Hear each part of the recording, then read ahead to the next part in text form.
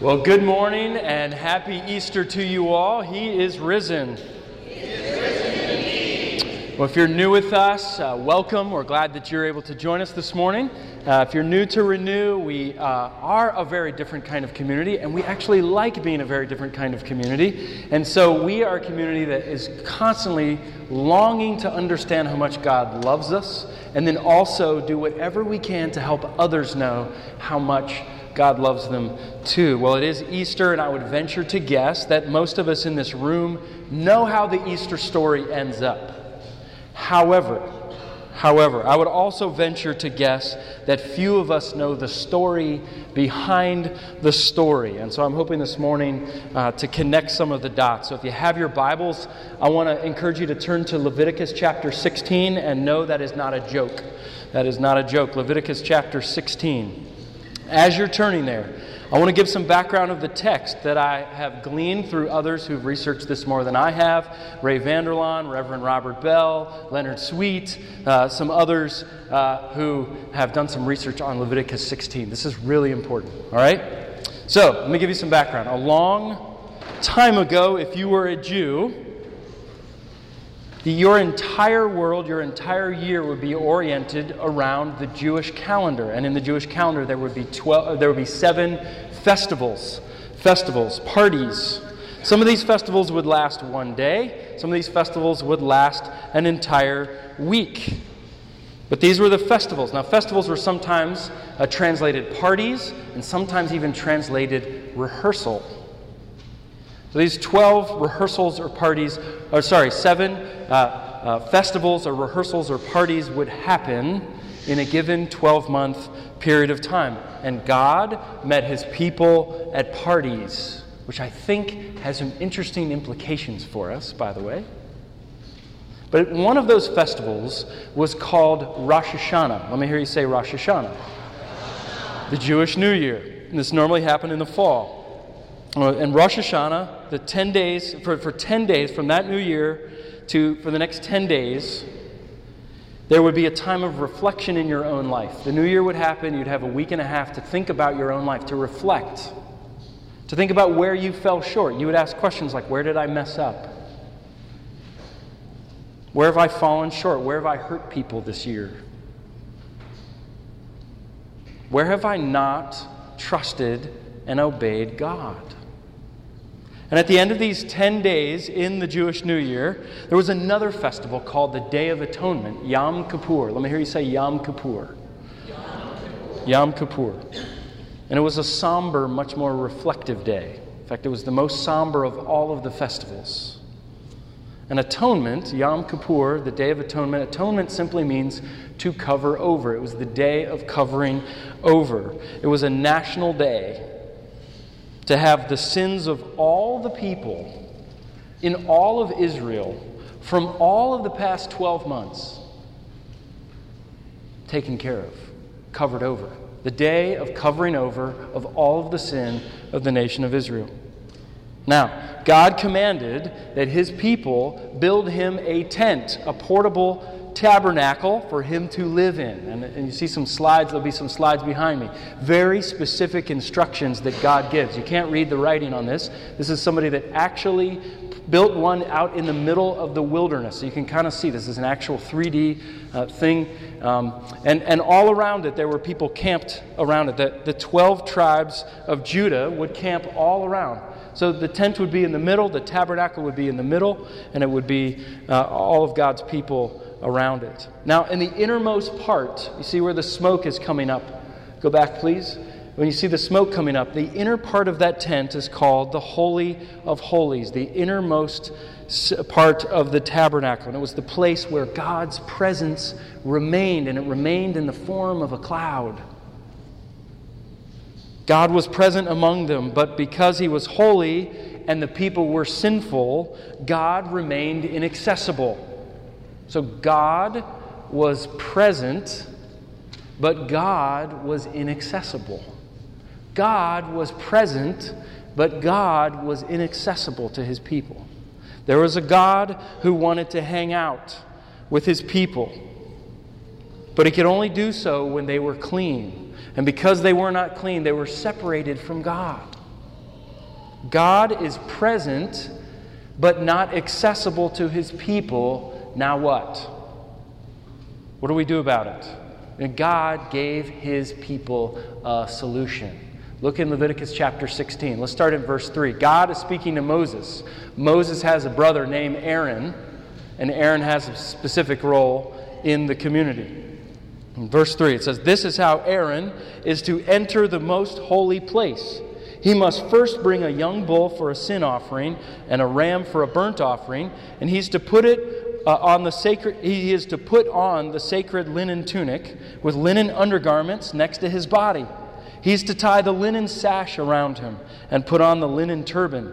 These are sacred garments, so he must bathe himself with water before he puts them on. From the Israelite community, he is to take 2 male goats for a sin offering and a ram for a burnt offering.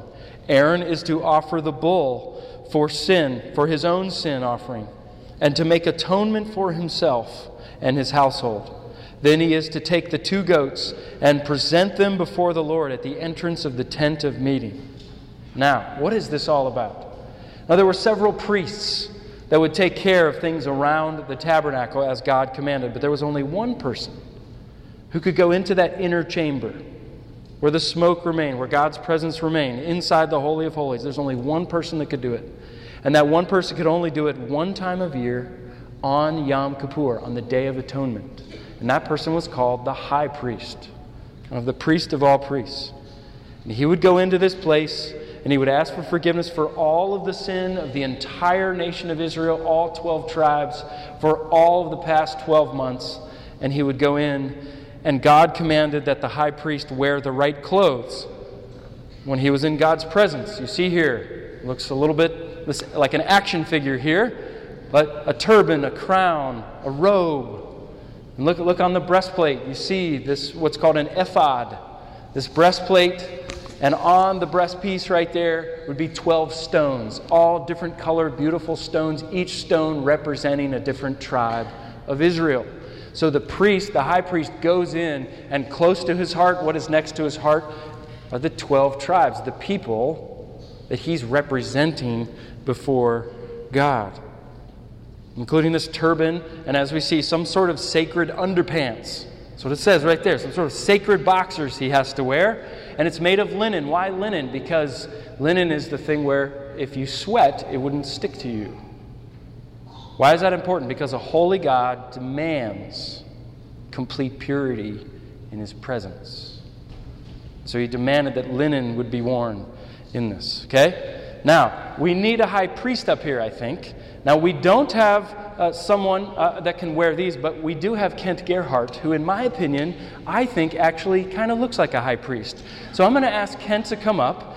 Kent is going to be our high priest here this morning, okay? Now, fortunately, he's a little bit off the hook because we don't have these priestly garments to require him to wear, but I want you to picture Kent looking like our high priest on the screen, okay? So he's our high priest here. Now, what's interesting, at the bottom here, you see golden bells.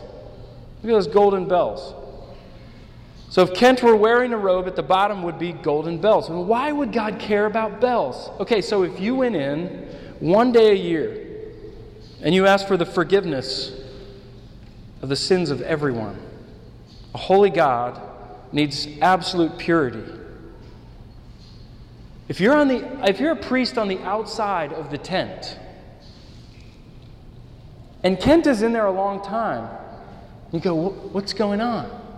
Is he alive? Is he dead? Did he make God angry? Did he fall asleep? What's happening? But you began to hear bells ring and you go, oh, he's still alive. He's still moving. The bells indicated that the high priest was still alive, was still interacting with God in the tabernacle, in the Holy of Holies. Now there's also reports that they would take a long rope and they would attach it to the ankle of the high priest. Why would they do this? Because when the high priest would go in, who can only go in one day a year, what happens if God is angry at Kent's impurity and he is struck dead? They must wait an entire year to go in and get Kent. So what do? if something were to happen, they could pull the rope and slide Kent back out of the Holy of Holies.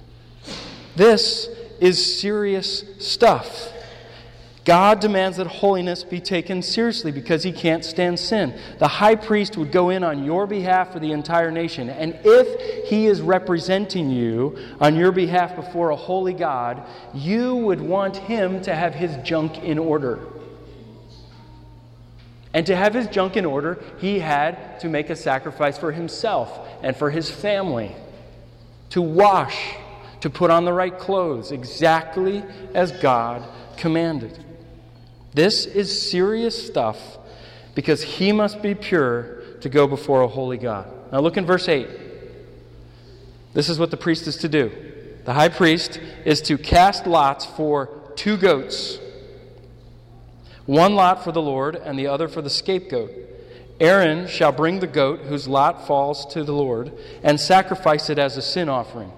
But the goat chosen by a lot as the scapegoat shall be presented alive before the Lord to be used for making atonement by sending it into the wilderness as a scapegoat.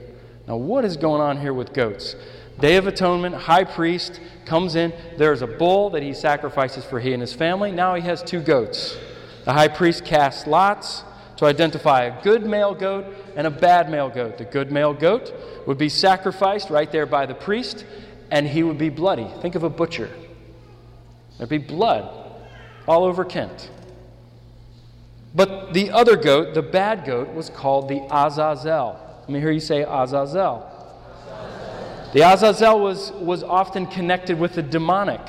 And Azazel means to take away or to take it away. And it's where we get our word scapegoat. Scapegoat. Now, what does a scapegoat mean in the business world? Or in the corporate world, or in just everyday vernacular? Someone who takes the hit for someone else. They take the blame for the group. Someone on the bad side of judgment, which oftentimes is unfair. Okay? Look in verse 20. When Aaron had finished making atonement for the most holy place, the tent of meeting and the altar, he would bring forward the live goat. And he is to lay both hands on the head of the live goat, and to confess over it all of the wickedness and rebellion of the Israelites, all of their sins, and to put them on the goat's head. And he shall send the goat away into the wilderness, into the care of someone appointed for the task. The goat will carry on itself all of their sins to a remote place, and the man shall release it to the wilderness. So the high priest lays his hands on top of the goat, the Azazel, and he would transfer the sin of all the people from all the tribes, from all of the past 12 months, onto the Azazel. This is a real communal understanding of sin in Israel. We think about me and my sin and what I did and how God needs to forgive me, and there's certainly a role in that. But there's also a role of this idea of communal sin. What did we do against God as a nation? What did we do to wrong God? Which I think is worth pondering for us as a community. What have we done at Renew that we ought not to have done this year? What did we at Renew not do this year that we ought to have done? How about as a nation, as a country? What did we do or not do that we should have done or should not have done before God this year? The Azazel was not sacrificed there. Instead, it was taken out of the camp and led far out into the wilderness. And as a Jew, this would be a very solemn moment for you to actually watch that Azazel leave the tabernacle and walk past you, and for you to think, my sin from the year is on the head of that goat. Now it says, a man appointed for the task. Now that person who would take the goat out to the wilderness, far, far away, would always be a Gentile, a non-Jew. They would take the Azazel away. Why? Because as a Jew who now has your sin on the head of that goat, you do not want that goat following you around. So you get a Gentile to take it out into the wilderness for you. You want that goat to be as far out of the wilderness as possible. You'd hate to wake up the next morning and be pouring your coffee and look out the back window and notice that goat grazing in your backyard. You want that goat as far away as possible. In verse 34, this process, it says, this is to be the lasting ordinance for you. Atonement is to be made once a year for all the sins of the Israelites. God says, do this year after year after year after year. Now, each day of atonement, the Jewish people do this process over and over again. Priestly clothes, confession of sin, 2 goats, casting lots, sacrifice of the good goat. The Azazel is led out in the wilderness, year after year after year. And the priest will do his duties until he's completed, at least for another year. And so the Day of Atonement was a really somber day. But it was also a day of release, of freedom from your sin being covered over. Now, turn to John chapter 18. Okay? Keep in mind Leviticus 16 and what we just looked at, the Day of Atonement, the priests, the goats, the casting of lots, and I want you to turn to John chapter 18. And in John 18 and 19, starting in verse 28, Pilate is interacting with Jesus. Jesus has been arrested. He's been arrested, and now he's being tried. They're trying to figure out what to do with Jesus, and he's before Pilate. And in John chapter 19, Pilate asks the crowd, what should I do with Jesus? Because the tradition was bringing a prisoner out, so there's Barabbas and there's Jesus. And Pilate feels like his hands are tied. And what does he say? He said, here is your king. And they shouted, this is in John 19, 14, and 15. And they shouted, you remember what they shouted? They shouted, crucify him. But before that, John records that they shouted, take him away. Take him away. Crucify him. Are there some lights lighting up on your dashboard? What does Azazel mean? Take him away. Take it away. The people respond to Pilate, here is your king, by shouting, Azazel, Azazel.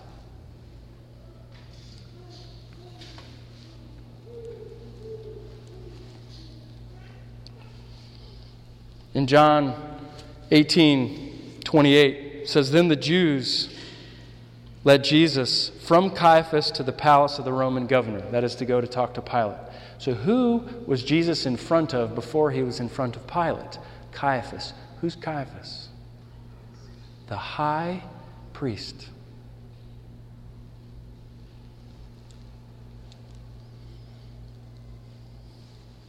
The Azazel appears before the high priest, and then he's sent away. By the way, who was supposed to send the Azazel out of the city? A Gentile. Who sends Jesus out of the city to be crucified? Roman soldiers, non-Jews, Gentiles. Coincidence? I think not. Jesus is our Azazel. Jesus is our scapegoat. Jesus is our ransom. In Mark chapter 10, Jesus told his disciples that he did not come to be served, but to serve and to give himself as a ransom for many. You connecting some dots here? Now, turn to Hebrews chapter 9, because it gets even better. It gets even better.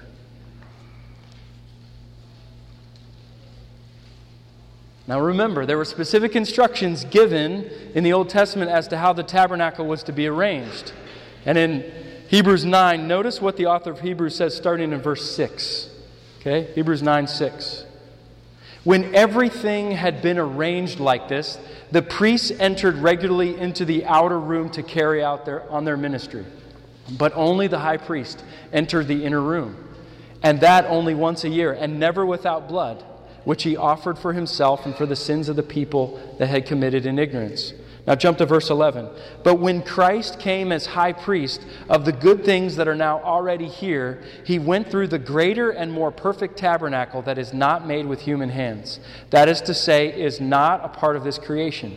He did not enter by means of the blood of goats and calves, but he entered the most holy place once for all by his own blood, thus obtaining eternal redemption. The blood of goats and bulls and the ashes of a heifer or a cow, sprinkled on those who are ceremonially unclean, sanctify them so that they are outwardly clean.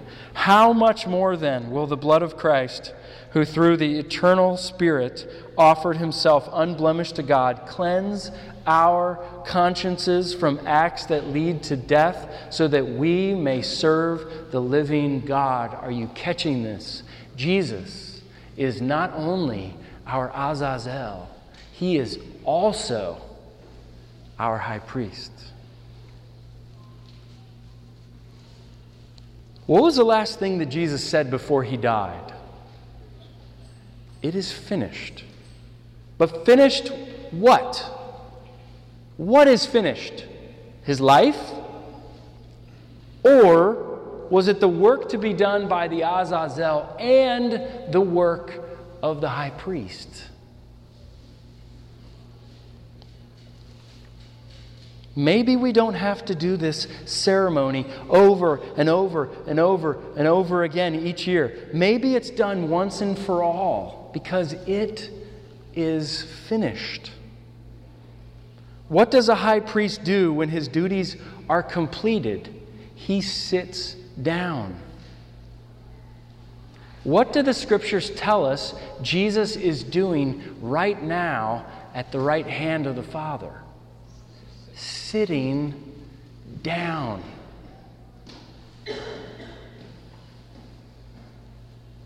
Are you smelling what we just stepped in this morning here on Easter?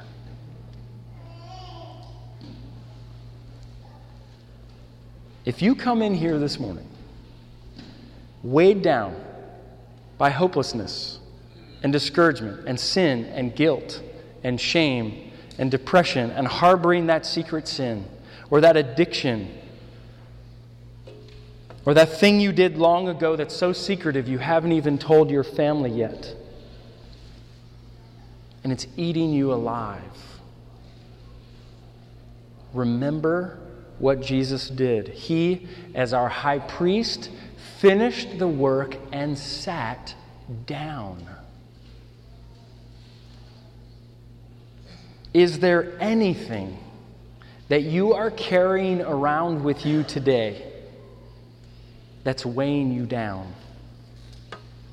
Because it's those very things why Jesus chose to be our Azazel, taking our sins upon him, upon his head, and was led out of the city. And it's those very things that Jesus, as our high priest, goes in before the presence of God and on our behalf offers a sacrifice, not of an animal, but of his own blood. Whatever's weighing you down right now, that's what Jesus did. By the way, this is so cool. By the way, when priests were done, what did they do with their garments? They didn't want to throw them away. They thought, can we recycle them or use them some other way? Do you know what they did? They wanted to put them to good use. So there were two things that priestly garments, what they did with. The first thing is they were used for cloths for newborn lambs to make them feel comfortable. They would swaddle little lambs in recycled priestly garments that they'd give to the shepherds. And they'd put them in something called a feeding trough, also called a manger. You know what else priestly garments would be used for? Cloths for burial to wrap corpses. Could it be that Jesus, the Lamb of God, who took away the sin of the world, wore priestly garments the day he was born and the day he died?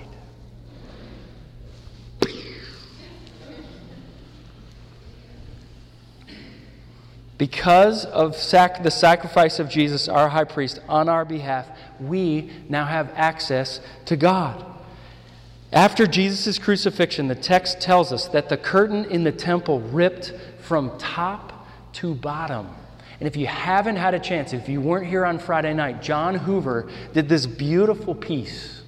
He's a steel worker. He did this beautiful steel piece of the curtain ripping.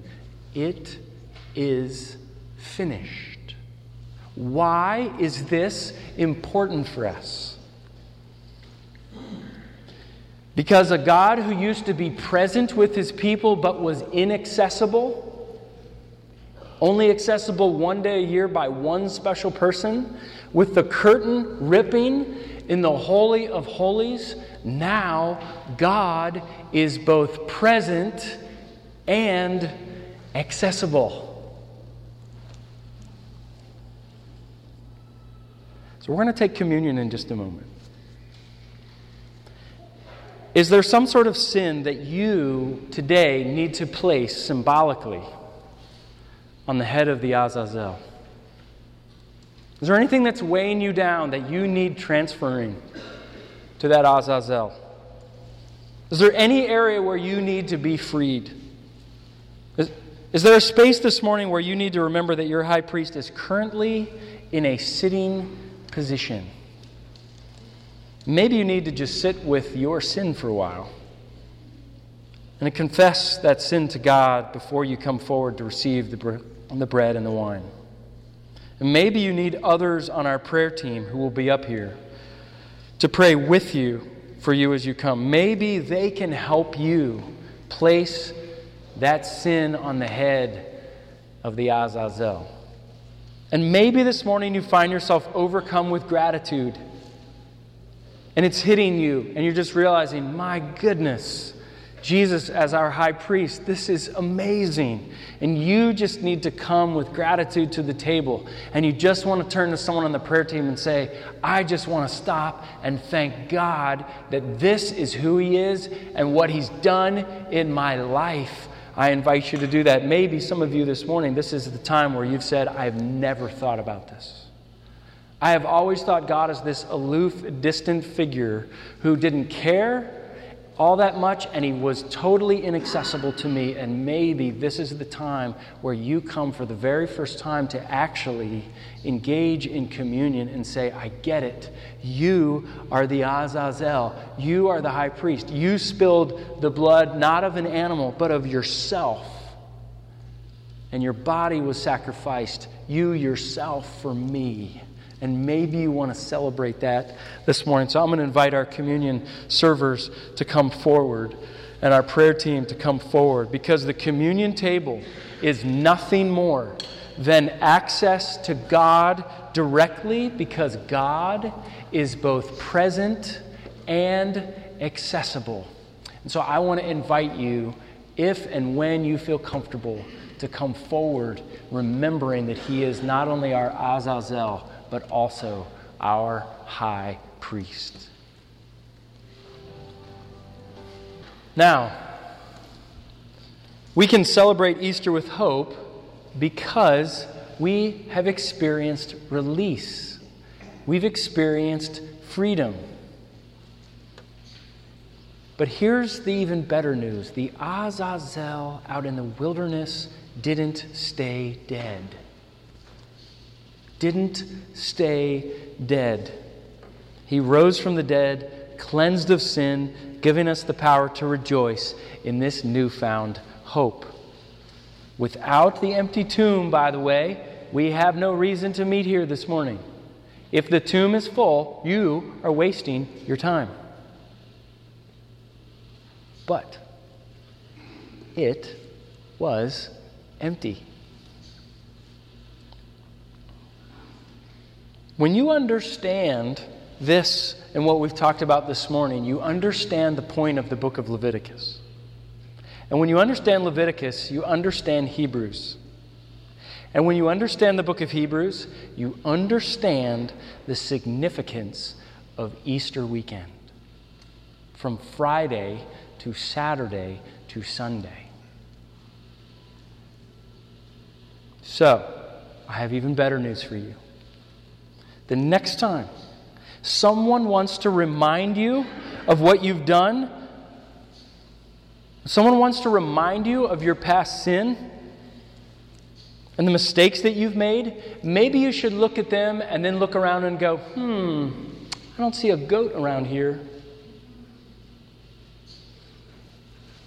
And when Satan, the accuser, wants to remind you of your past and why you're no good and why God can't use you and God can't possibly love you, maybe you should lean in and say, the goat has left the building. Okay, all right. So here's the deal. We've talked about this. We got to do something about it. Okay? Many of you have been to baptism when we have it in the summer. Raise your hand if you've been to a Renew baptism. Okay. If you are new with us, one of the things we do at our baptism, one of the traditions of our church, is that we go nuts about the stuff that matters most. Okay? We have a rule at baptism that says no polite golf claps allowed. We can't see something amazing and go, that was just terrific. Yay, God. We go nuts. So we get an opportunity here in our tradition to celebrate over the things that matter the most. Okay? So this isn't baptism. Okay? It's in a few months. But we're going to do this. Which, by the way, remember what a festival also meant? It meant a party or a rehearsal. Might this celebration of these parties where God meets His people in the midst of parties, might we be rehearsing for something better one day? So, we're going to celebrate this in just a moment. That's how we roll, okay? So we're going to have an opportunity to do that this morning. So Kent, our high priest, has been so patient over here. His legs are probably hurting him. And some of you may have been thinking, can't we let the guy sit down? Well, I have good news, because there's a chair right here, and the chair's been empty. But guess what? The high priest's job is done. What does a high priest do when he's done? He sits down. Why? Because his work is finished. So, here's what we're going to do in a moment. I'm going to read a few verses from the end of Hebrews chapter 9. And after that, we are going to be silent for a moment. And we're going to watch our high priest walk over to the chair and sit down. And when his rear end hits the wood, we are going to explode. All right?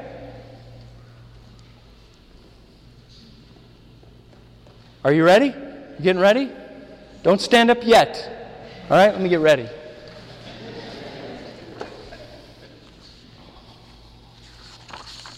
Let me read from Hebrews 9.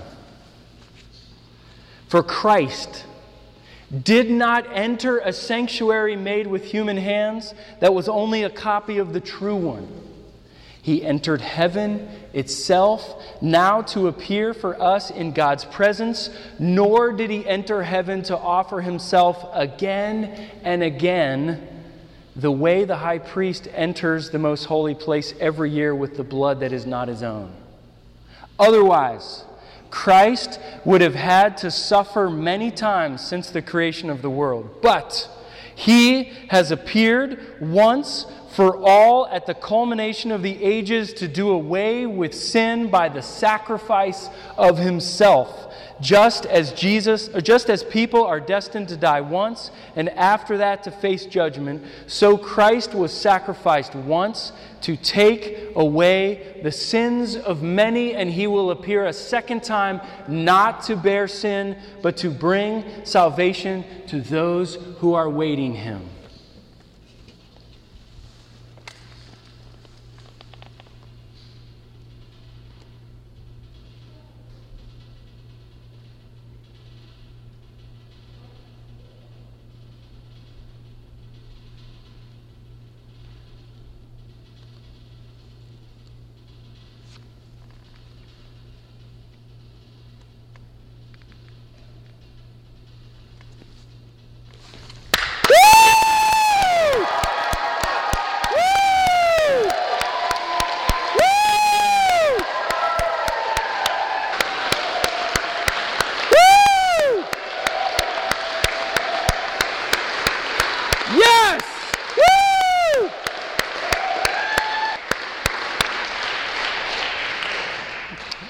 So let's pray. God, thank you for what we just celebrated. We thank you that Jesus, our high priest, first was our Azazel, taking our sins on his head. And then Jesus becomes our high priest, who is now sitting down next to you because you said through your Son, it is finished. We don't have to do this year after year after year because you took it all. You covered our sin.